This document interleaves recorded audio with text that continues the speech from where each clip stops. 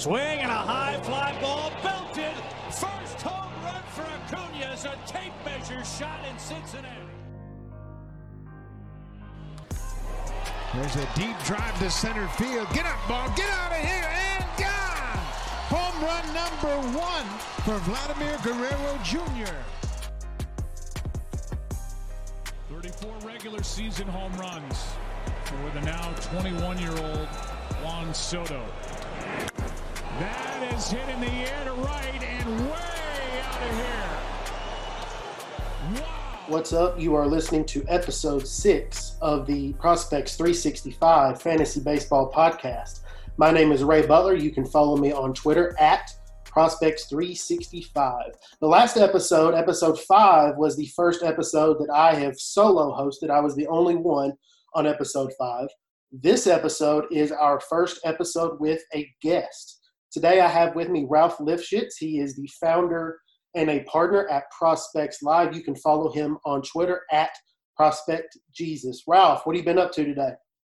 Oh, man, just usual stuff in, this quarantine, self-isolation, social distancing era of just sitting in the house. I had to do some work. Still working. I'm fortunate enough to have a job and still have stuff to do, though. It's sales, so there's not really much I can't do at this point. But it's another story for another time. But hanging out with the kids, man, throwing my son a little BP every day. Oh, yeah. Playing a little catch every day. So that's a blessing. It's funny, man. It's one of those things where it's like, with all this additional time on my hands and time at the house with the family, there's a lot of good of it that comes of it too. Just way more personal time than I've ever had in my life.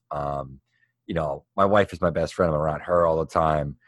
And I have all this time to catch up on baseball that I couldn't humanly, it wasn't humanly possible for me to watch a year ago. Now I can dig into that. So MILB, I'm going to get into some college stuff, still finishing up some top 30. So I'm staying busy, but it'd be nice to be able to go out and do some things. Or, watch actual live baseball. I'm trying not to think about that. I'm like you, though. My wife is my best friend. One thing that we've really enjoyed doing, we both teach school, so of course we're shut down. One thing we've done, we have started, my wife is a gigantic Marvel fan. One thing that we have done to kind of make intentional time together, we have watched the Marvel movies in chronological order. We just got done watching we are ready for the first Spider-Man movie, Spider-Man Homecoming. Okay. So that's it's been something fun, something to be able to relax. She is 28 weeks pregnant with our first kid. So just spending that, like you said, spending the extra time with family, especially with a pregnant wife, her not having to be outside and be kind of exposed to everything that's going on outside it has put my mind to ease. Before we dive in, congratulations to Prospects Live. Y'all dominated your first round matchup today in the Baseball Pod's Fantasy Baseball Podcast Tournament. Congrats. Yeah, man. Thanks a lot. I hadn't actually heard of the podcast that we went up against, but I went through the brackets and I was trying to subscribe to anything I wasn't already subscribed to. Unless it was like ESPN, and then it's kind of like, I don't really need to listen to that. Right. Yeah. I got enough to, that's not a big deal. But there's a lot of guys that were like startups or folks that I didn't know they had a show. And so I did pretty well there. And I actually have 3 podcasts in the bracket, 2 that are active, 1 that I think are going to have to, I don't know, I guess shake off the dust and take it out of the garage for a little bit, just for all the listeners that supported it. But I think I was 70% plus in every single matchup. So we did well, but who knows? And I think it's just cool to have that many people vote on something like this, even if it's only 500 to 600 to 700. You guys had 1,000 on yours, but have that many people plugged in and voting is cool. I don't know, even if it's a few hundred, it's just that's cool. It's this little niche of people that, appreciate it that much and would know the products that well that, they might vote, or I think, other thing I was going to say too, Ray, is kudos to Baseball Pods for putting something like this on and getting, a lot of these people out there that might just be starting out or maybe just don't have the following that some others do, but put out a quality product. Right. And that's what I was going to say. It was, of course, it's unfortunate that we have so much free time on our hands, but Chris, who is behind the Baseball Pods handle on Twitter, he had, number one, a great idea. And number two, we are kind of going through this tournament at the perfect time. People, like we've talked about already, we have a lot or more free time on our hands than we're used to, more time to listen to podcasts. And I really do think that more people are listening to more podcasts. And that was the entire point of the tournament. I am super appreciative of the Prospects 365 Army. There was more than 1,100 total votes cast in our first round matchup today. It was against the SP Streamer Fantasy Baseball Podcast. Of course, Mike and his crew over there do an absolutely outstanding job with their site and their podcast. Of course, obviously they have an extremely loyal fan base. It was an excellent day. It was tight all day. Neither one of us ever pulled away at any point. I'm not going to lie, the last couple of hours I had a little bit of anxiety. And then to add on to that, MLB Network had on Game 6 of the 2011 World Series where the David Freese game. And me being a Cardinals fan, I have watched that game 20 times. I can tell you exactly where I was, exactly who I was talking to. But when Nelson Cruz hits that home run, I think in the 7th inning to put the Rangers up by 2, it never fails. I always get anxious, and I was already anxious because of the first round matchup between us and the SP Streamer Fantasy Baseball Podcast. So it was a tense couple of hours, but I am currently rewarding myself with a little Crown and Coke, so a little celebratory drink tonight. Very well done. There you go. Okay, so let's dive in. We were talking off air, and I said that every podcast, or most of the podcasts that I've listened to lately, and including ours, they start with what their site is doing, what their guest site is doing during the shutdown, during the delay. We're going to talk about that, but instead of opening with that, we're going to wait till the end. I want to hear what Ralph is doing at Prospects Live. Of course, they're continuing to pump out content. I'll talk very briefly about what we're doing at Prospects 365, but before we do that, let's get to the meat and potatoes of this podcast episode. So this morning I published the number 1 through 50 portion of my Crystal Ball top 100 prospect list for the 2021 season. And before today, when I just published the just missed portion and the number 51 to 100 portion, even before today, I had already gotten questions about Pedro Leon and Oscar Colas. And people, I think mostly my followers and my readers were assuming that Colas would be somewhere in the top 100. And based on other kind of projected lists, I think a lot of people assumed that Leon would be in my top 50. And none of that was true. Neither one made my top 100. It is by far the most questions I've received about my list is why no Leon, why no Colas? So, Ralph, where do you stand on these two prospects? Start with Colas for me. Yeah, I mean, I struggle a lot with, identifying whether these guys are legitimate major league guys, legitimate major league prospects. I know Eric Cross loves Pedro Leon, and I don't know, like, how can you? Unless you've seen the guy play, unless you have multiple data points to really pull from in terms of scouting reports and, who the player is, what the skills are. I mean, I guess, Colas is different because, he's played in Japan. So I guess you have probably have a higher quality of scouting reports and have seen him against some competition. And Yeah, I mean, I guess the thing with Colas is that he's a two-way guy, right? Right. You know, Allegedly. yeah. Allegedly. I So know that there are some people that I've talked to who definitely are like, there's no way he can pitch, or he's not going to pitch.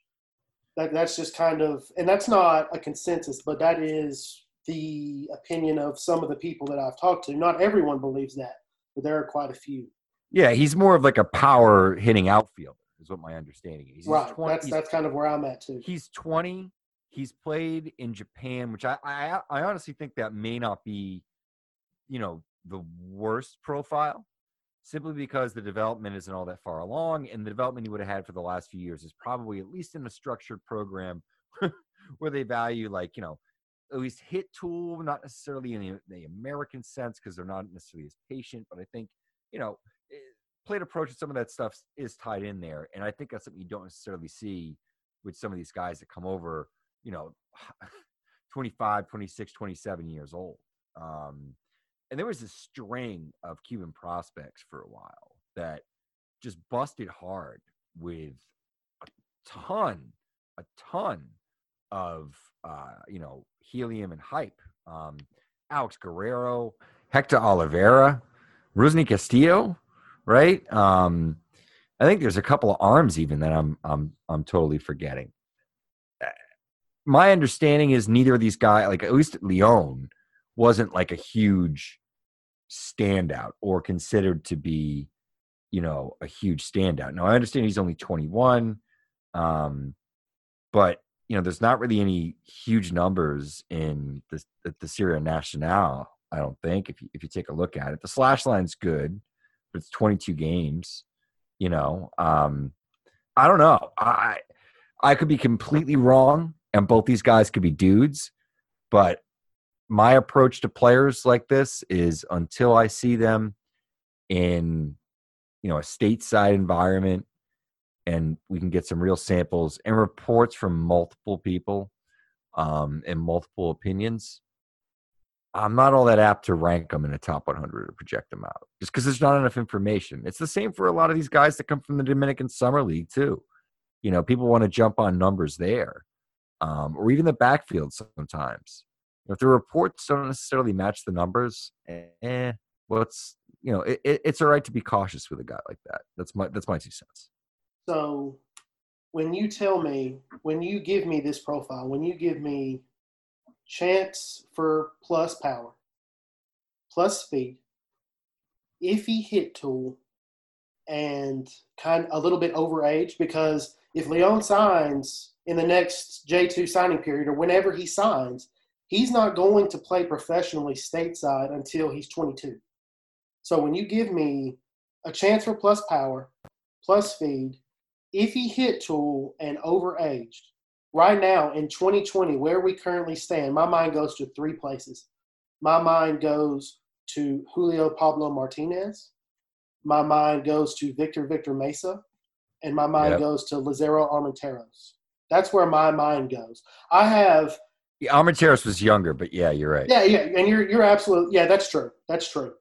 But as far as, physical tools go, not the fact, of course, that's people, Armenteros. Yes, I saw the video that you tweeted the other day. He smokes one down the first base line and basically just stands there. I don't know if he thought the ball was foul or over the fence. He gets probably a 2 or 3 second delayed start and still basically walks into second base. Those are the raw tools that he brings to the table. He slides in like a fullback in soccer, and it's a legitimate like shoulder first slide tackle to the second baseman. That's like totally unassuming, waiting for a throw. Yeah, that was great. So there are people, Colas has kind of been tabbed. I think the nickname is the Cuban Ohtani. Yeah. And of course, Armenteros was the Cuban Bryce Harper. People wasted extremely valuable first-year player draft picks on Victor Mesa, who is – oh, yeah. Some people have thrown the old NP on him, not a prospect. And people were really high. And you know what? I overranked Julio Pablo Martinez as well. I overranked Victor Mesa. as well. But at some point, we have to learn from our mistakes. We have to become a little bit risk averse to the shiny new toy syndrome. And at this point, I'm kind of like you. I kind of want to either see it for myself or multiple people tell me, okay, this guy is the real deal. It's time to kind of put him under the microscope and kind of figure out what exactly we have here. And that means probably as long as both of these prospects sign, I think as of right now, Colas is projected, I think, to sign with the White Sox. I think the Astros are the favorite to sign Leon. That means I'm probably not going to have any shares of either one of those prospects, and I can live with that. Yeah, and I was going to say on top of it, even beyond the shares and all that sort of stuff, just as a content creator, right? Because I love playing, fantasy sports, and I'll do that forever. But my focus with baseball and all the things that I do is to create the best content that I can. And I know it's the same for you. If there's so many players in the player universe now, so many players in college and high school that you have multiple reports on, multiple data points, videos, games, whatever.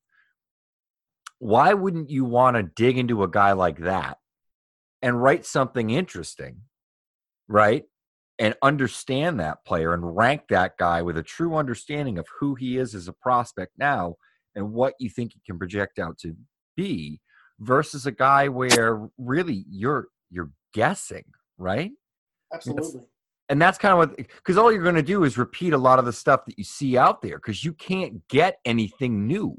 You can't pull any firsthand perspective from it, And I think that's the folly, so to speak, in a lot of like that sort of focused content.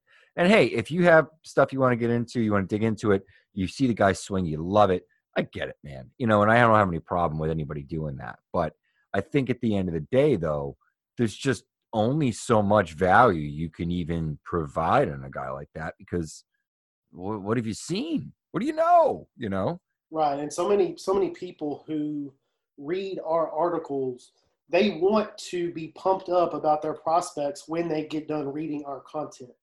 But the longer that I write and the longer that I'm in the industry, I am trying my hardest. I don't want to rank a guy somewhere where I would not draft him. And I, in good conscience, I could not take Leon or Colas in my top 100 right now. I don't know about the top 200. I would assume maybe the tail end of the top 200, but I wouldn't even promise that. But I certainly wouldn't take them either in a fantasy draft in the top 100. So instead of having that kind of that surprising rank that is going to draw attention to my content, I'm just going to rank them where I would take them in fantasy drafts. And right now, that is not in my top 100. You know what the other thing is too, Ray? Those guys are never going to be the kind of players that make it up to the majors and perform well. And everyone's like, how come no one ranked them high? I'd rather find the guy that's everyone says, oh, no, why didn't anyone rank him high? Versus a couple of Cuban prospects that everybody knows. And as soon as they're good, they'll all be ranked appropriately. There's no challenge in that. I don't know. But I had a recent question. It was about George Kirby. It was after the podcast that me, you, and Chris Blessing did with Welsh.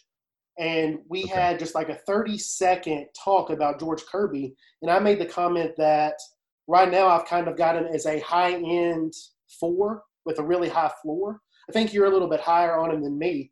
But yeah. I got a question after that podcast that was like one of my followers, someone I play in one of my dynasty leagues with, asked, do you not think that Kirby kind of has some Shane Bieber qualities?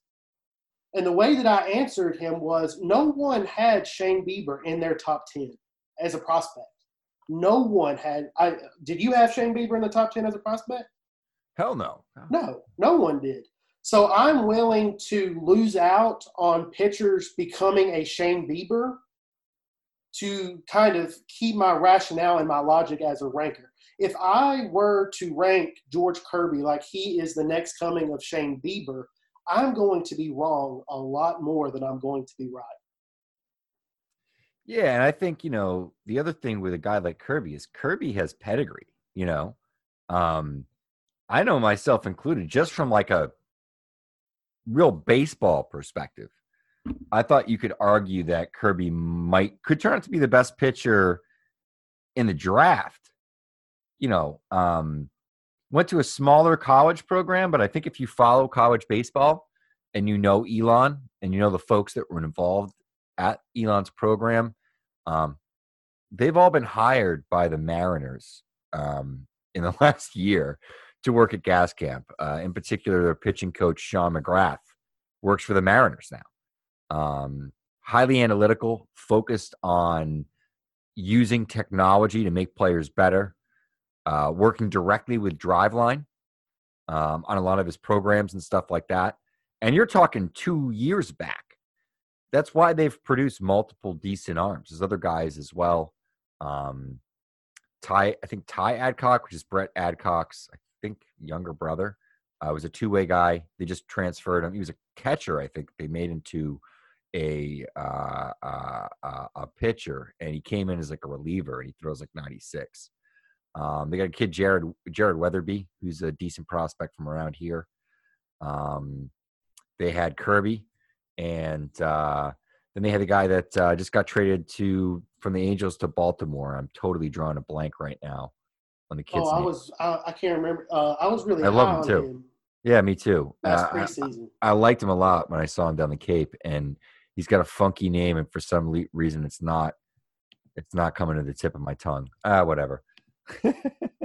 I'm having a little bit of deja vu right now because I remember us having this Kirby conversation about him coming from a technologically savvy Elon and the fact that a lot of his coaches have been hired by the Mariners. We had this conversation this offseason via text, and I was thinking today, knowing that you were going to be on, I think next year, instead of us writing our team prospect list or any of my preseason content, we should just release a copy of our off-season text message threads. I think that would be a lot more popular and get a lot more traffic. And when you add in the fact that a lot of the conversations that we had, it was almost like every night during the off-season because we were both up really late writing our content. A lot of it was liquid fueled, if you will. For you, it might have been something else.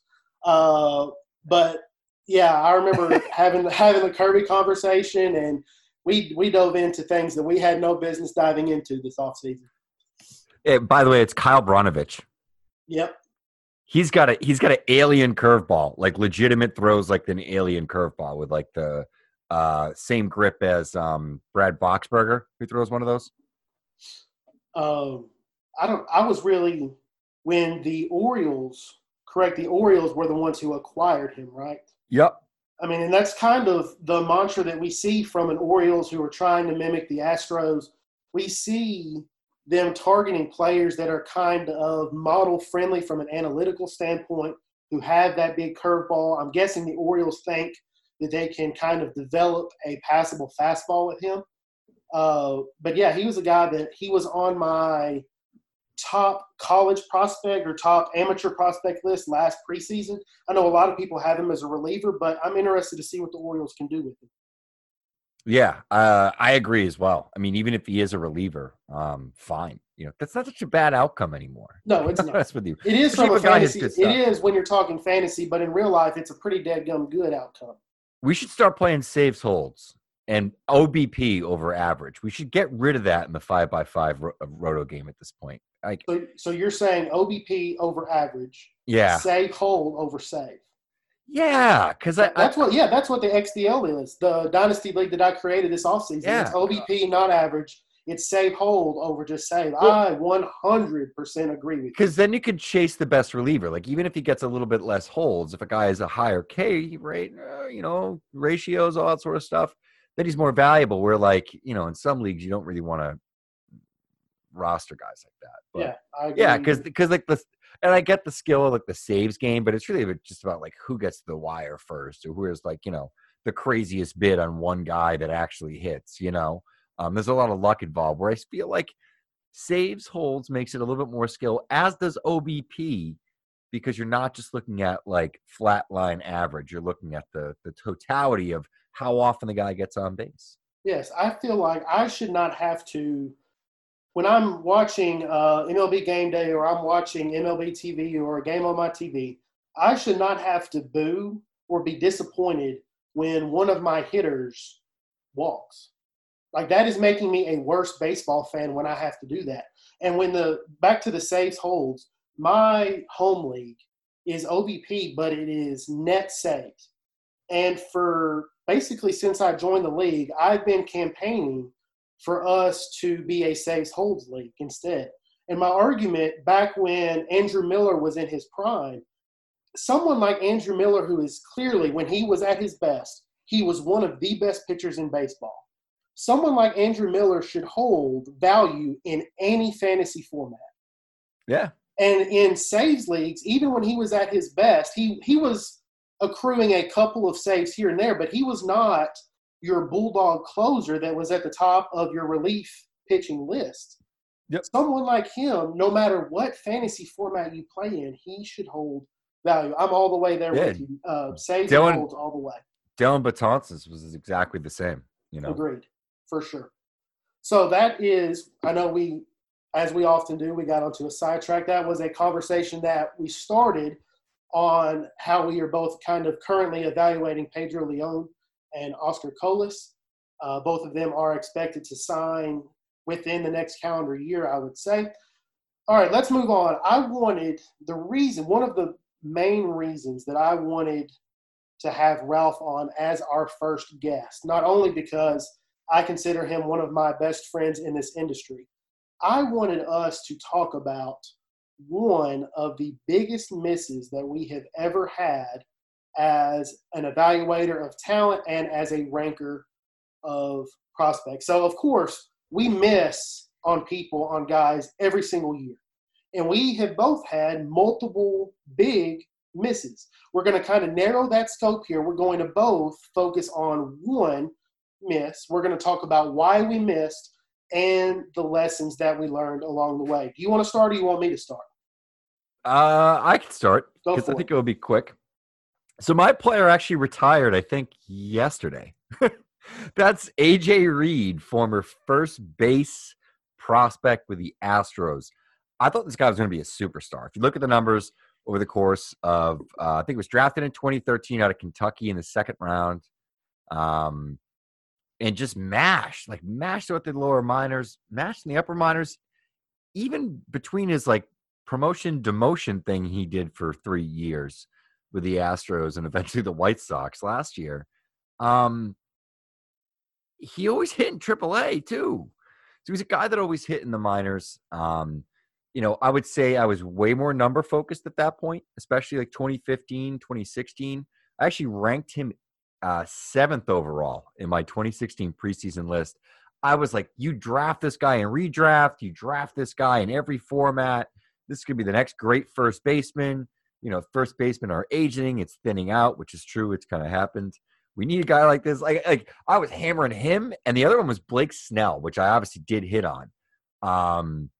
But Reed, the big issue with AJ Reed, fastballs, his bat speed was not good enough to really catch up to premium velocity. If you look at his FanGraph numbers and his pitch values, his big negative is fastballs. He got eaten up by major league fastballs. And it's kind of crazy to think a big power hitter like that, but it was when a guy doesn't have, above average or better bat speed, and a lot of it is just strength and leverage and approach, that really doesn't play at the major league level because these guys are just that much of a cut above.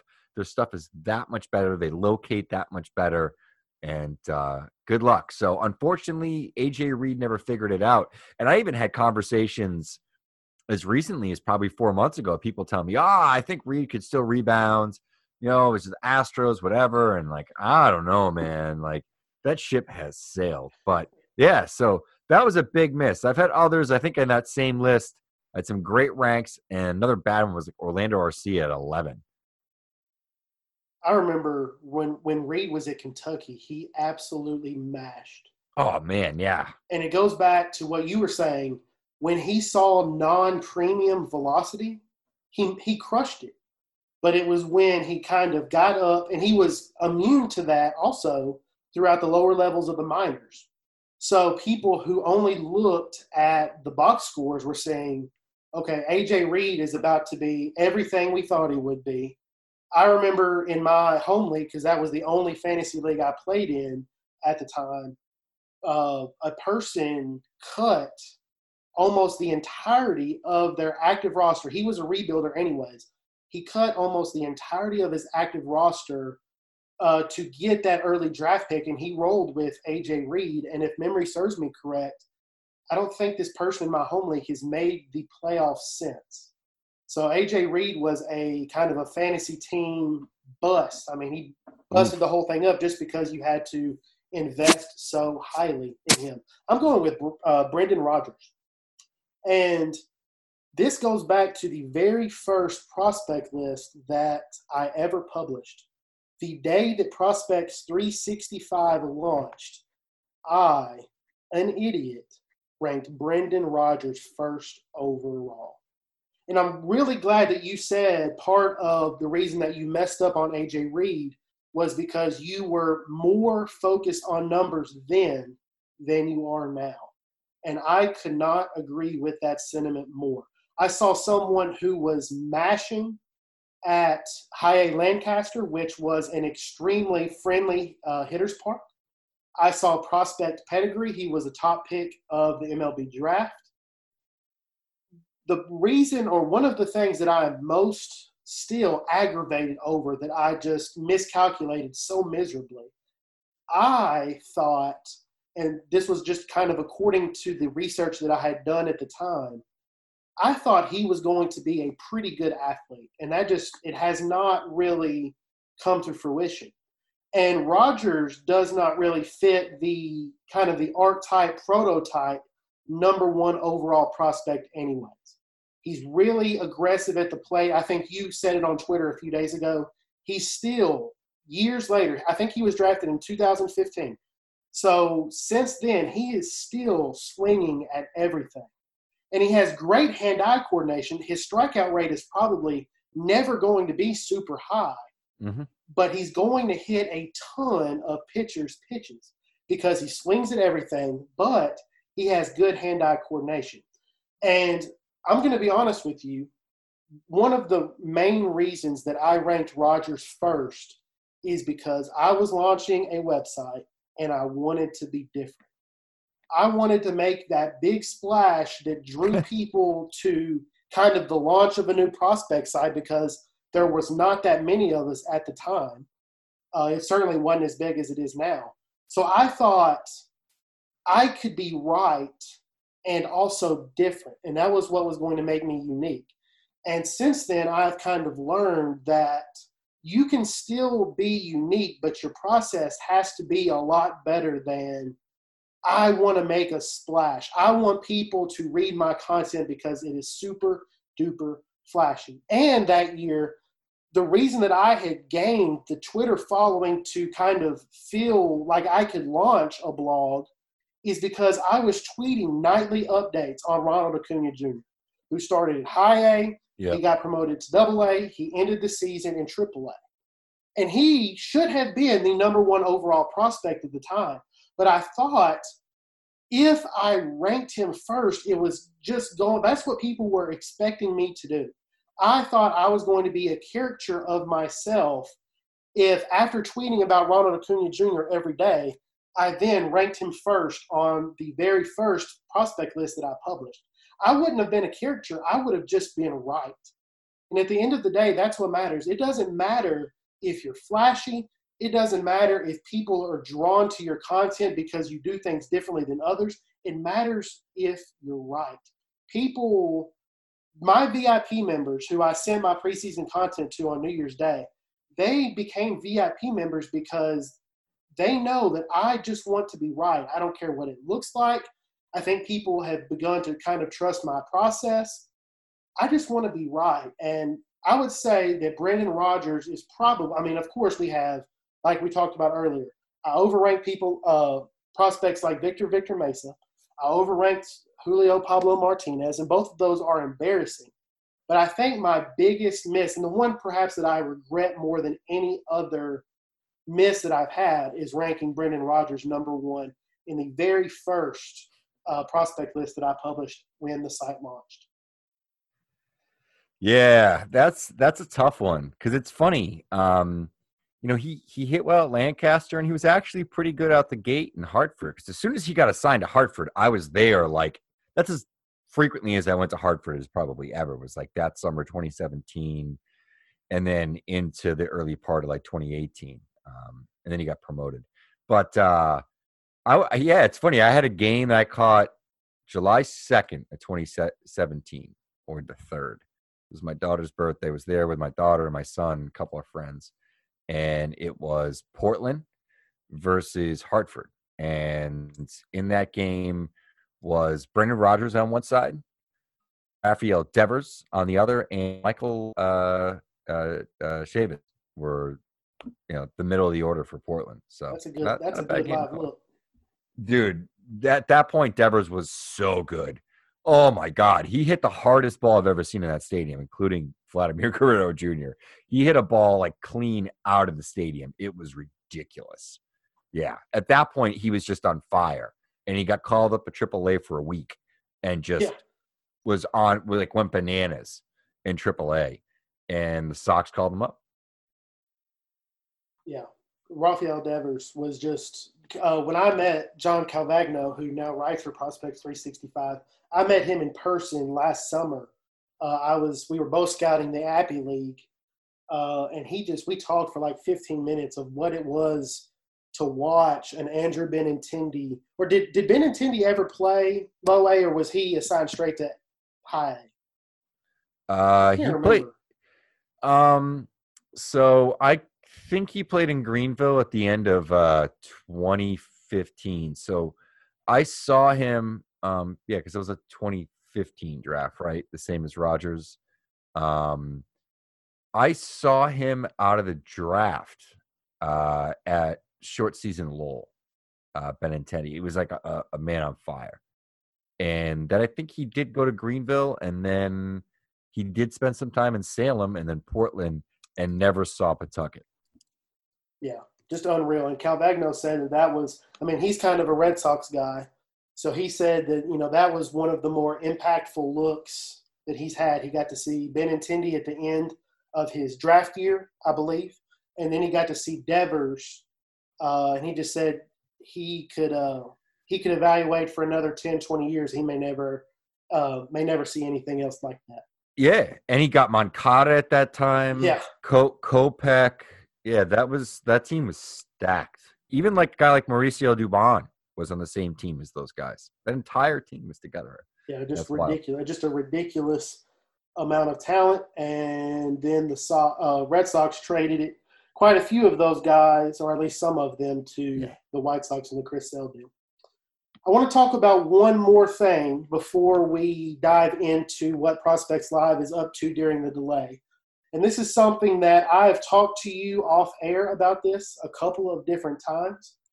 You have, in my opinion, and I've told you this, you have always been super reluctant to talk about this publicly. So I'm going to make you at least talk a little bit about it now. I want Ralph Lifshitz's opinion on whether or not there is a correlation between prospecting and evaluating prospects and success in redraft leagues. And here's the reason that I ask.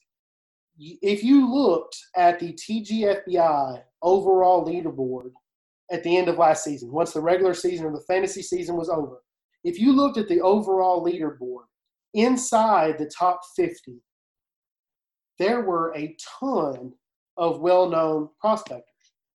And you hardly ever talk about it, but even far outside of TGFBI, you are an extremely successful redraft player. I've even told you I think you're one of the best redraft players in the world. And that is not me brown-nosing. That is my honest opinion. So, Ralph, give us your take. Is there a correlation between prospecting and success in redraft leagues? And if so, what is it? Yeah, I think there is. And it's funny, when you first posed the question, the first thing I was going to say was look at the TGFBI rankings, right, from the last 2 years. Absolutely. But I think a lot of it has to do with the approach. And, I think when you write about prospects, and if you do it at a high level, and you do it well, and we're talking about the guys that were ranked that highly, James Anderson, who's obviously been doing great work for a long time, is a really good player all around. He's probably one of the best players in the world. Clay Link, who arguably might be the best player in the world. Right. I'm not even that's not even hyperbole. Clay might be the best player in the world. I mean, he won the overall in TGFBI 2 years ago. He was he was near the top of the leaderboard for almost the entirety of last season. Had he pulled off a back-to-back overall in the TGFBI, I don't know how you make the case that he's not the greatest redraft player in the world. Well, and while that was going on, he kicked ass in tout. He does well in other leagues too. I think he wins all the internal leagues, or a lot of them, at RotoWire. He's legit, Eddie's up there. Eddie's a great player. And I think Smata too, right? I think so. And there was somebody else I think that maybe I'm forgetting. But Jesse Roach was pretty high. Oh, yeah. Roach is pretty high. Yeah, there's a few. But I think part of what it is it's beyond looking at numbers, but it's more like getting a full understanding of how the rosters and these teams work, where the opportunity is, how a player fits in, what he struggles with. If that's something that he'll be able to overcome initially. If a guy is kind of a weak fielder, but there's an opening in left field and he's a great hitter and you don't worry about their approach, you're probably not that concerned. You're willing to go out there and grab a guy like that. I also think it's a deep understanding of the player pool. And I think if you're smart about it, you can kind of use, some of the blocked prospects and some of those things that you bemoan to your advantage, and maybe grab some of the guys that are blocking them, right? But I feel like there's a variety of reasons that I've been successful, and it goes beyond just prospects. I think it's just staying plugged in and tuned in. And that's not to say that every league that I've played in, because I'm in a lot of leagues in the last few years, I've executed perfectly. I definitely haven't, I get a lot of dynasty teams where I'm kind of rebuilding and, slowly going through that process. But, I think at the end of the day, it's knowing the player pool. It's knowing what types of players they are. So you can kind of read beyond even what the numbers are telling you in a short sample size, where people might get excited about it. And you're like, yeah, great. No name comes to mind. I was going to say Cal Quantrill, but I don't think he was ever actually good at the major league level.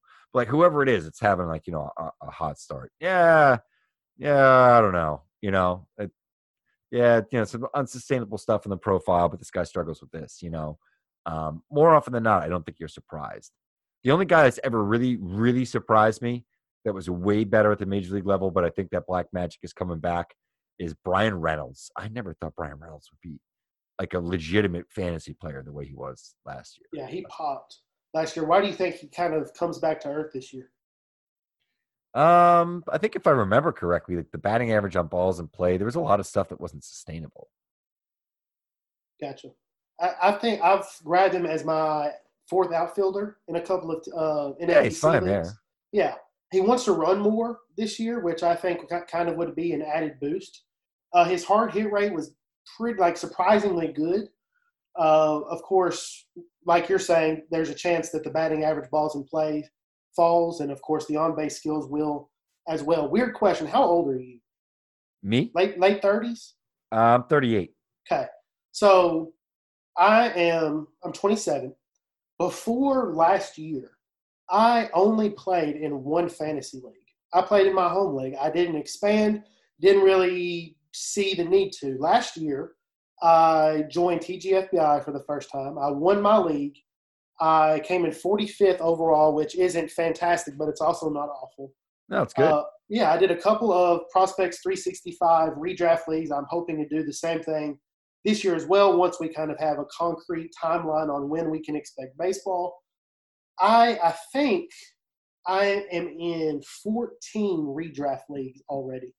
Most of them are in NFBC, a couple of Fantrax as well. I don't know why I was ever under the impression that you could be really, really good at fantasy and only be in one league. Like that, it is possible.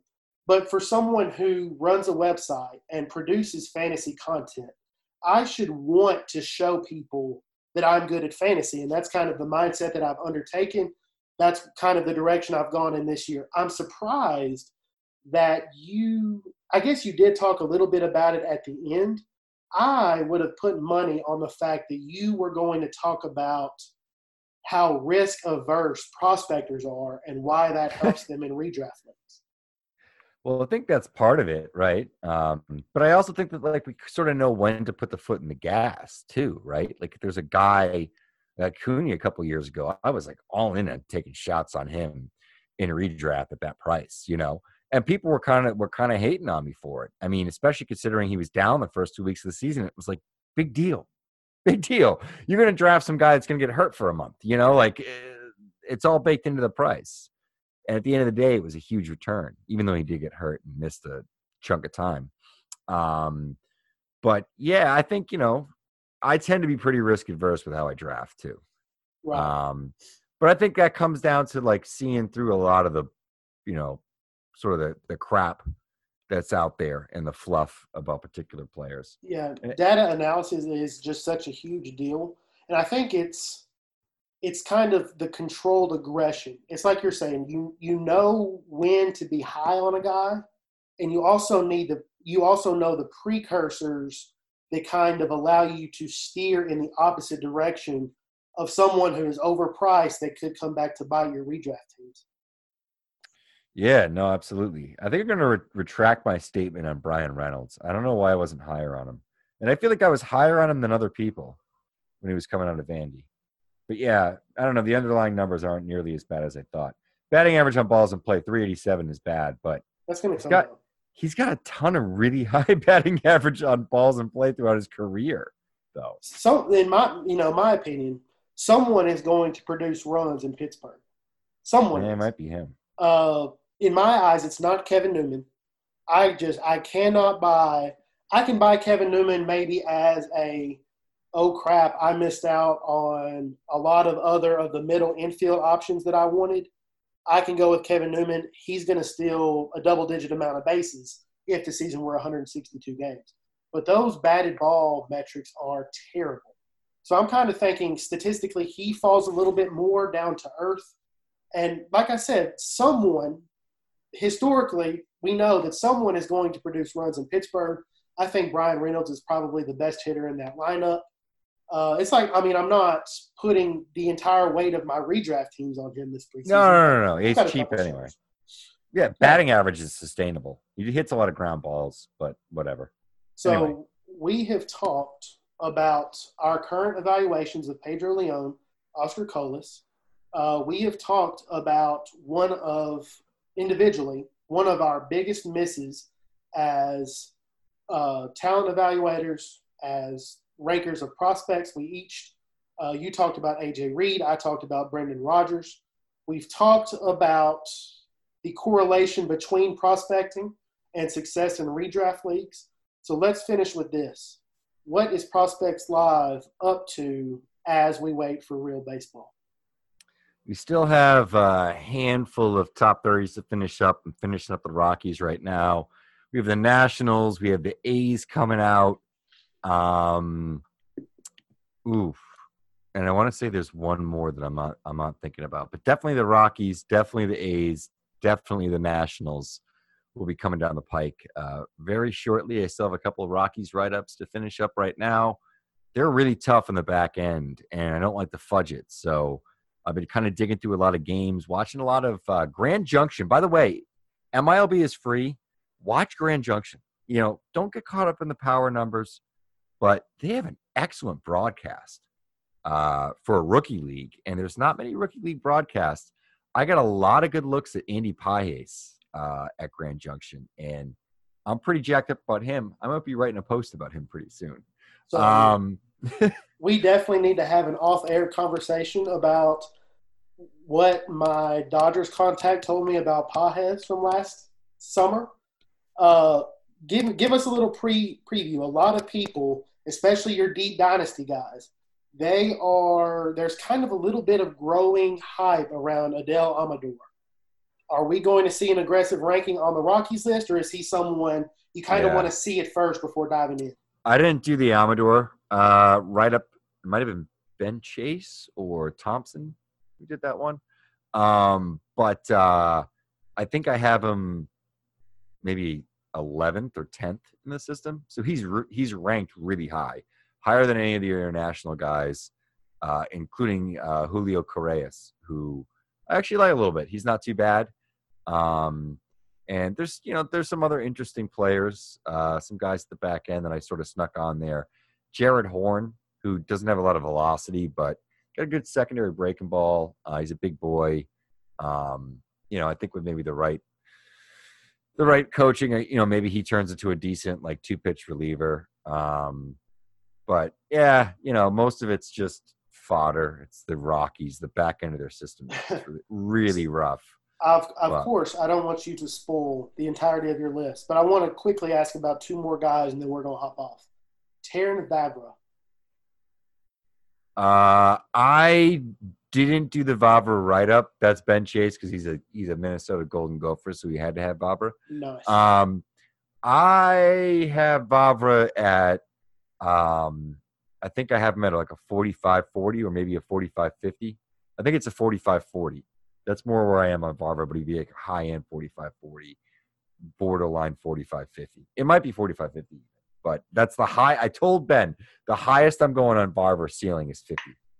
I think he's a major league average guy. I don't think he's anything else. Yeah, Calvagno told me when we were talking in person last summer, he got several looks at Vavra, and he said that his batted ball profile played extremely well in Asheville. Yeah, that's what it looks like. Yeah. And of course I knew that Asheville was extremely hitters friendly, but to hear John talk about it, it is fairly insane.